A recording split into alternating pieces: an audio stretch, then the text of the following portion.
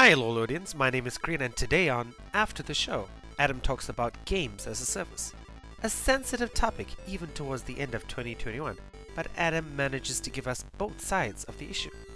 This episode was recorded on December 22nd, 2020. I was sick during the recording of the show, so I'm just helping to edit while Adam does the heavy lifting. Adam covers all the news and talks about the PlayStation Store removing Cyberpunk 2077, GOG changing their mind about listing the famous Taiwanese game Detention, and a YouTuber getting Cyberpunk 2077 to run on the Switch. As always, if you like what we do, please follow, like, and subscribe to all our social media at Middle Age Gaming 2020. If it really does help and makes a huge difference. Now, let's get started. Hello and welcome back. It is the After the Show. Today is episode, I don't quite know the number off the top of my head, but we are talking about live streaming. So, unfortunately, I am here alone today because Korean has the flu. So he is unable to stream, and that is why I'm going to be all by my lonesome today. So I'm going to do my best to carry the show to the best of my ability. So hopefully this is still going to be an enjoyable experience for you and myself. So how about we go and get right in? So, as I said before, today's episode is going to be about live service games. So, is this a good thing for the industry? Is it a bad thing for the industry? But first of all, what is a live service game? Well, a live service game is a trend that we see quite often nowadays. And what that basically means is that when a game is released, that is not the full version of the game. And I'm not talking about patches or DLC or that sort of thing. No, a live service game is a game that continuously changes over time. Okay, so these are games that are constantly getting new content, and not just content in the sense that new story and that sort of thing, but new events that are currently, recurring over and over and over again. Good examples of live service games might be something like Destiny, which has seasonal events, but then occasionally they also have something like Iron Banner, where it is a special PvP event where you can compete and get special things. Another great example of a live service game would be Fortnite, which has all these different events, that tie in with other things like Marvel, or they had an event where you could drive around in giant mech robots and that sort of thing. So these are the examples of live service games that we have currently, are mostly online multiplayer games. However, there are some single player games that also are, in a way, live service games. For example, the Assassin's Creed games recently has been, for the last few games, where they will release an event where it's available for a month. You try to complete it, you might get some special stuff, and then after that month, it is gone, and you just have to hope that it comes back. Currently, in Assassin's Creed Valhalla, they are celebrating Yuletide. So there's a Yuletide event that you can play in the game. You can unlock some special stuff. But after Christmas, or sometime in January, that is going to be gone. So, yeah. So these are live service events in games. Now, why do creators want them? Why do they have them? We'll get into that later, because we're going to start off with the news. So let's jump in right into that. So basically, my first news article is probably something that is related to something that I'm going to get into a little bit later that I talked about earlier in this week. So the first thing is that PSN has now removed Cyberpunk. If you have a PlayStation 4 or even a PlayStation 5, you can no longer digitally buy Cyberpunk. And Sony is offering refunds to anybody that has. Now, if you don't take them up on that offer, you can keep the game. And in fact, it is still being updated. So CD Projekt Red will send you up, or you will be downloading updates to hopefully fix the game. But until the game is in a more stable state, Sony has decided that it is best to not even offer it on their platform. And more recently, Xbox has also jumped in on the refund bandwagon, and they are offering refunds as well. And as I saw earlier this morning, CD Projekt is in a lot of trouble for this, because even now their investors are filing a class action lawsuit because of the losses that they have incurred in their stock prices. So their stock has gone down considerably after this whole fiasco. Now, you may not be familiar, or you probably should be, but just in case you're not familiar with what's happening and why all this is happening, I mean, Sony delisting a game is a huge deal. Why would they do that? Well, the reason is because, quite frankly, Cyberpunk doesn't work on legacy consoles. And I guess that's what we're going to be calling the PS4 and the Xbox One now, are legacy consoles. But it just doesn't work properly. You have pop-in effects that are not supposed to happen. Physics is acting weird.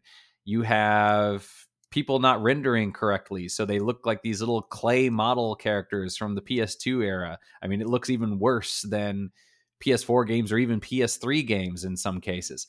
And because of that, it's just super glitchy. It's super and in some cases unplayable. There are glitches in the game, such as I saw one person complaining about there was a part where they had to complete a side quest, and to do it, they had to go into a club, and there was a glitch with the bouncer of the club where they got into this loop where they would just not let them enter the club. So every time they tried to walk through the door, this bouncer would push them away. And because of it, they just could not finish this quest. And I guess the bouncer at another point in the game is supposed to do this kind of reaction to you.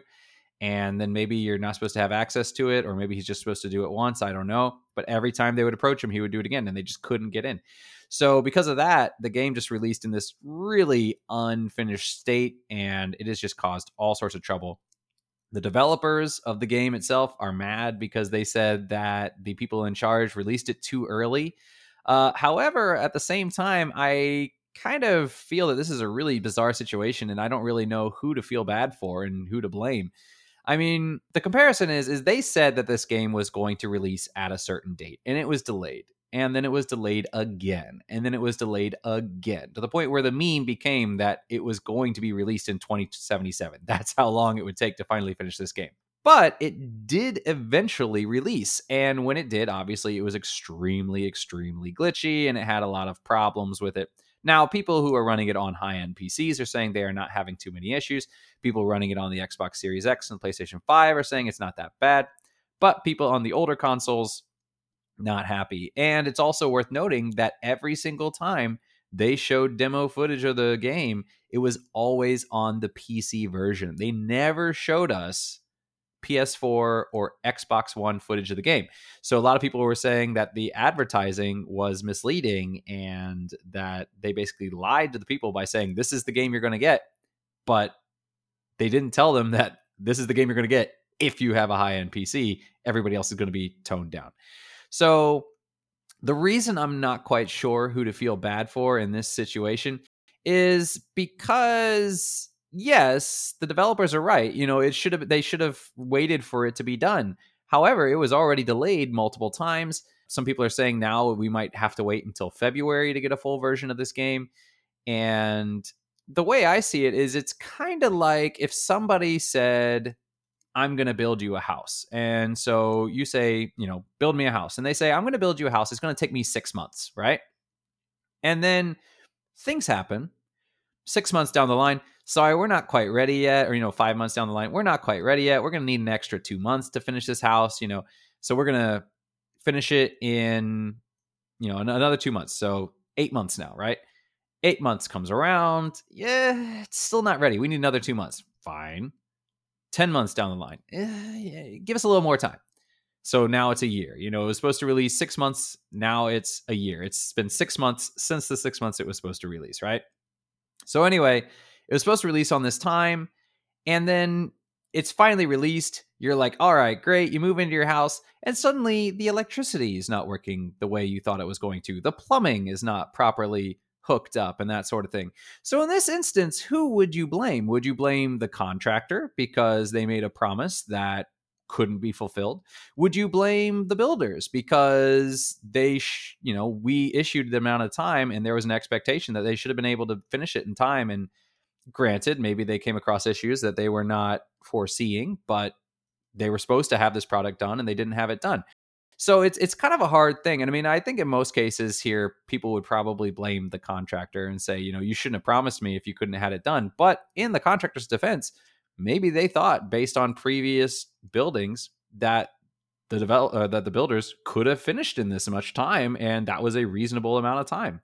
So Cyberpunk's kind of a similar thing. The developers clearly say it's not ready yet. Now, is it not ready yet because they never had enough time to finish it? Or is it not ready yet because they ran into issues that they didn't foresee and it ended up taking much longer than they had planned. And if that's the case, can we really be mad at the at the higher ups for saying it's going to take this long, when they had what they thought were realistic expectations of its development? So I'm not really sure who to blame here and who to feel bad for, but most of the blame is falling on these higher ups who basically said that this game was going to be released on time and then pushed it out when it wasn't ready. And as I said, investors are now filing a class action lawsuit. I've heard that developers are looking into some sort of maybe compensation or something to basically say this isn't our fault, this is your guys' fault. So this has been a really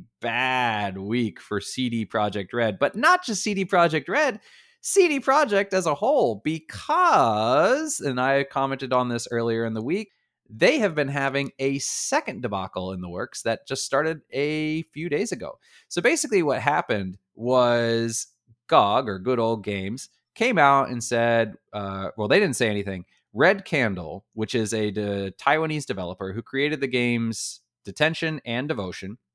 Check out Detention. It's on Netflix now. You can watch the show. So they created this game, Devotion. And in the game Devotion, there was an asset that on the asset, it had the words Xi Jinping, Winnie the Pooh, moron or idiot, or your mom's a moron, that sort of thing. So they had this asset and nobody's noticed it for a really, really long time. Or not a really long time, but a long enough time. Nobody noticed it. And the game was getting great reviews. People were loving it all over the world. People were loving it in China even. But eventually somebody did find that asset on the wall. And not only was it an asset on the wall, it was the kind of an asset that you can click on and it'll bring up this nice big splash kind of image that you can kind of read it really up close. And so what happened is, because it said this, Chinese players, gamers, got really upset and they just started review bombing this game back when it was on Steam. And because of this, Red Candle Game took the game down. They said that they were going to patch out the offending asset, and they did. So they got rid of it. And basically they said, well, when we do art, we hire, private people. And this was just supposed to be a stand-in thing. They put it in there, but they were supposed to swap it out later. Somebody just forgot to swap it out, because it is just a small thing on the wall. Nobody really noticed. People in the tech industry, especially programmers, do like to put in a lot of these little jokes and memes and stuff in games. So there's a lot of this kind of hidden stuff that you're probably never going to see because most of it's in the code. But in this case, it was hidden in an asset and they never removed it. And so it caused all this bad press. And then they got rid of it. So problem solved, right? Wrong. So because the game was so reviewed badly on Steam that it just never got re-released. And Red Candle's been trying to re-release this game for a long time. Well, what they ended up doing was, I guess they had worked out a deal with GOG where they were going to release the game. So they came out and they said, good news, everyone. Good news, everyone. And that was a terrible Professor Farnsworth. I'm sorry for that impression. But anyway, they released a tweet saying this game is going to come out on GOG. You can pick it up. This is the date. These are the prices in the UK. These are the prices in America. Everybody get excited, right? Great. Well, not even a day later, GOG released a tweet saying that the game would not be released on their platform because they had been receiving messages from gamers telling them not to do it. So this is kind of a strange thing. Now, why would gamers say, I don't want to play this game and I don't want anybody else to either, so get rid of it. Don't let anybody in the world ever see this game. That's kind of a strange thing and selfish. So, yeah, the fact that this came out, a lot of people were very suspect because when Red Candle originally released their news, it was said by, there are a lot of people were retweeting it. People loved it. People thought it was great. Everyone was super, super happy. There was a lot of praise for it. And if you go through their Twitter feed, there's basically nothing negative. Or if there were extremely few. Most of it was overall positive. And the fact that GOG came out and said that they had been receiving messages from gamers saying that they didn't want this game released, so don't release it.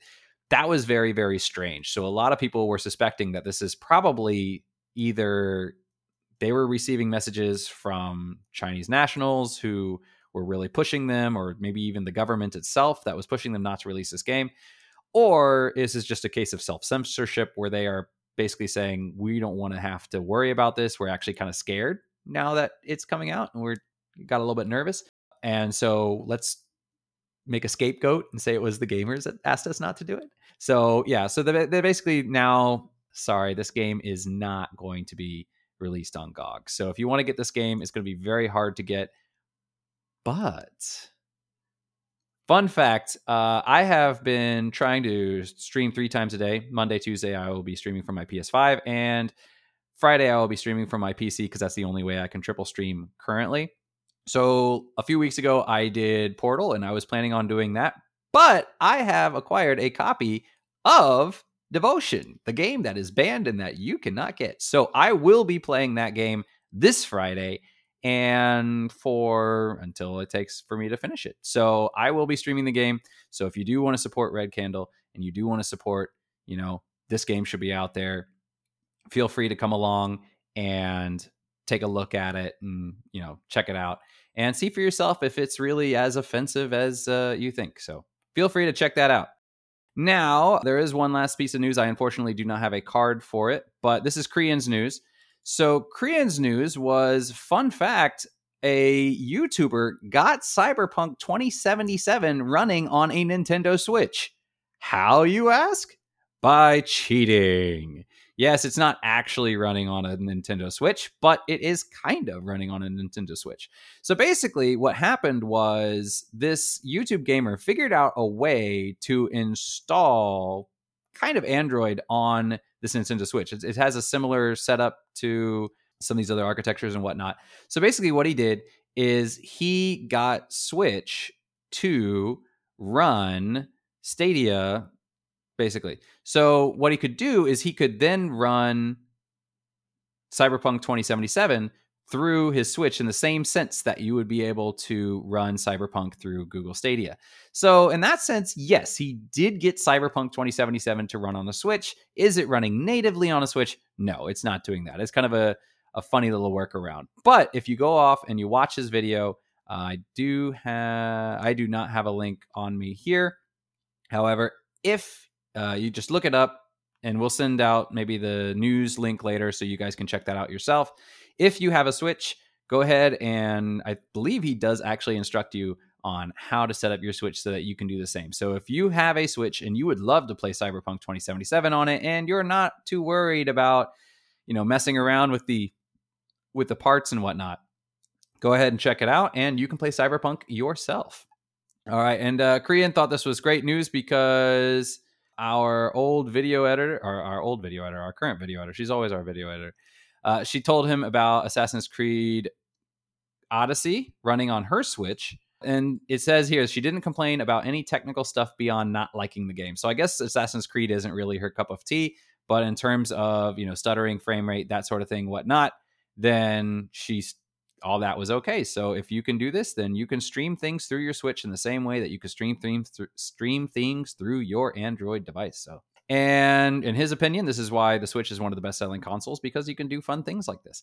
And there will be a certain percentage of the public who doesn't care about graphics and just wants to play the game. However, because you are streaming, graphics isn't a huge concern because all of that graphical prowess is being run on a system remotely. So you don't have to worry too much about your Switch having to work too hard in that sense. And he imagines that more games will be streamed straight to the Switch in the future. So who knows? Maybe we'll get Google Stadia on the Switch at some point. I know Microsoft and Nintendo have been building a fairly solid relationship. Obviously, we saw that they were some of the first two to do cross-platform together with the original Minecraft Bedrock Edition. So who knows? Maybe we'll see maybe we'll see the Game Pass on Nintendo at some point. Who knows? And what's the impact for the gamers or the public? There's no impact in the short term, but it could mean possible crossplay for more games in the future. And it would give the Switch greater access to AAA games or AA games for the so-called casual gamer, because now obviously they can stream these games that they couldn't have done before. So now what we're going to do is we are going to start on our sensitive topic today, which is live service gaming. So, as I've already told you, we've already gone over what live service gaming is.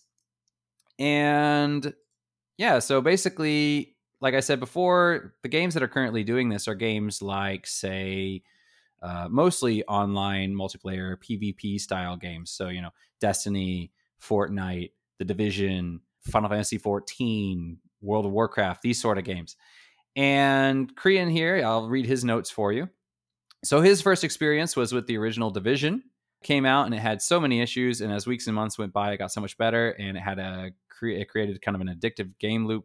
But then there are other games when this is utilized badly. So he says Shadow of War is a great example. I'm not quite sure what Shadow of War did as a live service, but apparently Kriyan was not too impressed with it. And this does kind of go into what was happening with Cyberpunk, where it used to be that when you released a game, that was it. That's all you had. Now, ever since the Xbox 360, PS3 generation, we've been able to patch games remotely over the internet. And because of that, we've seen a lot of games that basically are released with day one patches, which, by the way, Cyberpunk, CD Projekt Red did announce at one point that the game would not be coming with a day one patch. And then immediately it did have a day one patch. So that's another thing that they said it was not going to have that it did. But basically now a lot of people feel that because of it, some developers have actually become quite lazy because they don't have to release a completed game, because when they release it, they can now, a lot of people say, thank you for letting me play the beta.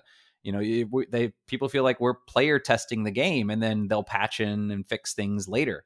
And a lot of people don't like that model because it does create issues. I mean, for example, my personal example that I would always use is Mass Effect Andromeda. When that game came out, and it did have issues, it did have graphical issues and whatnot, and that game was just torn apart before it was even released. And they did patch most of those problems within the first few weeks of the game. I mean, I got the game right on release, and I saw maybe a couple problems, and then they were gone because they were patched out. So it was pretty quick on the patch on that one. But the damage was already done. The game, people had already judged it based on what it had originally come out. And because of that, they didn't really want to give it a chance. It got terrible reviews. And then BioWare just completely abandoned the game altogether. They canceled all the DLC. They decided to not go anywhere further with it. Another example was BioWare again. Anthem. Anthem came out and was supposed to be a live service game. So the base game itself kind of came out bare bones. And then the idea was, we will add in raids later. We will add in dungeons later. We will add in more content later. So people are going to jump in. Everybody's going to buy the game. That's going to give us an influx of cash. And when we have all that cash, we're going to use that cash to develop more content for players, so that will keep, that'll encourage more players to start coming in, and that'll keep the cash flowing. We'll either do microtransactions, or we'll do just regular content that people have to update, or that sort of thing. But when Anthem came out, some people tried it out, and because it was so bare bones, a lot of people said, hey, this game, don't get it now. Wait until it comes out, and wait for a few months. Wait for it to have more stuff. Wait for it to have more content. Wait for it to have more things to do. Pick it up then, because right now it is kind of bare bones. So let's wait for them to add more things. But because they didn't have that influx of cash with people buying it, because people were waiting on it, they didn't develop more stuff, and the game stagnated. And they said they were coming out with a 2.0, but to date, we don't have a release date on that. We don't know when it's coming out. We don't know when or if we're going to see it at this point. So yeah, Anthem is effectively dead at this point, or at least in an extreme sense of cryostasis or hibernation, because we do not have news on when it's going to come out. So in that respect, not live action and not live streaming, live service games can be a bit problematic.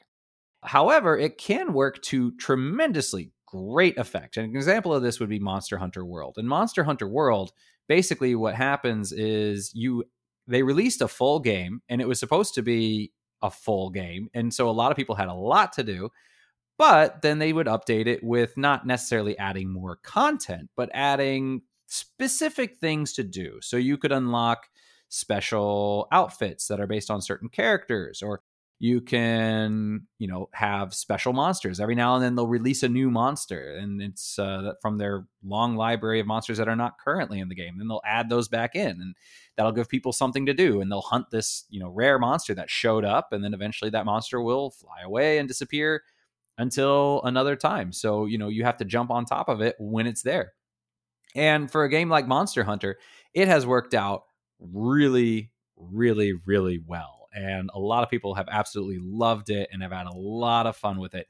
And it's worked out great. Now, the difference here is that Monster Hunter basically released as the base game, saying this is going to be the base game and we will add more content if we can. And if we can't, at least you have the game.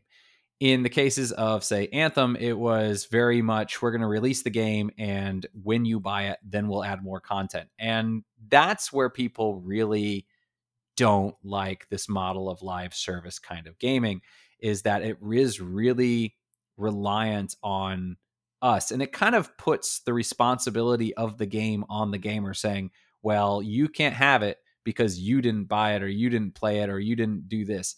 And so, I mean, granted, you can't play it if you don't buy it, but it's one of those things where it's like, we'll give you half a product and we want you to pay for the full product, and then we'll give you the full product if everybody else buys it, and that's kind of a real problem. The other problem with live service games is right now it's just really hard to keep up with it. I mean, these games are constantly coming out with new content, and if you're not out there, on top of it, you miss out. And it does kind of make it sometimes stressful when you have 50 games, or not 50 but 5 different games that all have events at the same time, and you want to jump on them. Right now I was playing Assassin's Creed Valhalla, and I found out that Ghost of Tsushima Legends is releasing currently new content where if you play as any of the 4 classes in any game mode, you can unlock a special outfit that's based on another character from another Sony franchise. So if you play as the hunter, you can get gear that is reminiscent of Aloy in Horizon Zero Dawn. If you play as the samurai, you will get gear that's reminiscent of Kratos. If you play as not the ninja, what are they called? The assassin, you will get gear that's based off of Shadow of the Colossus. And if you play as the Ronin, you will get gear that's based off of Bloodborne. So by playing this game, you can unlock those things. And I saw that and I was like, wow, I am pretty much done with Ghost of Tsushima, but I really did enjoy the multiplayer. So I reinstalled the game just so I could play it, just so I could access those things. And this is that feedback loop. This is that kind of, this is an addiction in a way. And live service games really do kind of feed on that addiction part of our mind. You have to be here. You have to unlock these things. You have to do this. And it really sucks people in. And the reason that developers do this is, quite frankly, money. If you release a game and you're finished, and then you get, you want people to come back, you have to make a new game. So then they would have to buy your new game. So you're constantly make a new game, they buy the game, make a new game, you buy the game, make a new game, you buy the game. With live service, you make a new game, they buy the game, and then you just give them small things over and over and over again that basically keep people in the loop of that one game. So they're not moving on to other material. And yeah, it can be really kind of stressful because, if you have a bunch of different games competing for your time, if you're somebody like me who's a completionist, that can eat up a lot of your time. So that's one of the downsides to it. Now, obviously, there are going to be cases like in MMOs such as World of Warcraft or Final Fantasy XIV where these things are expected because the whole point is that the world is supposed to be perpetual. But in single player games like Assassin's Creed, do you really need to keep coming back and playing the same game? I mean, you're not really gearing up or anything. The real reason is to keep you in the game, because if they can keep you in the game, they can keep you paying for those sweet, sweet microtransactions. And so that is where it is. It's all in there in the money. So definitely live services can be used to great effect. They can be really great. They can be a lot of fun. We can really enjoy them. But at the same time, there is kind of blowback now where a lot of gamers are kind of saying, enough is enough. I can do with a few live service games, but just so many of them.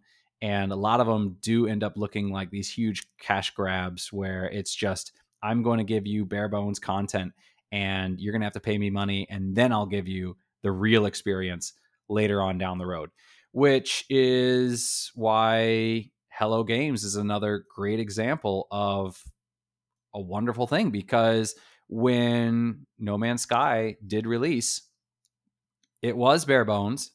They've been updating it consistently, and not once have they had you pay for any of those updates. All those updates are completely free.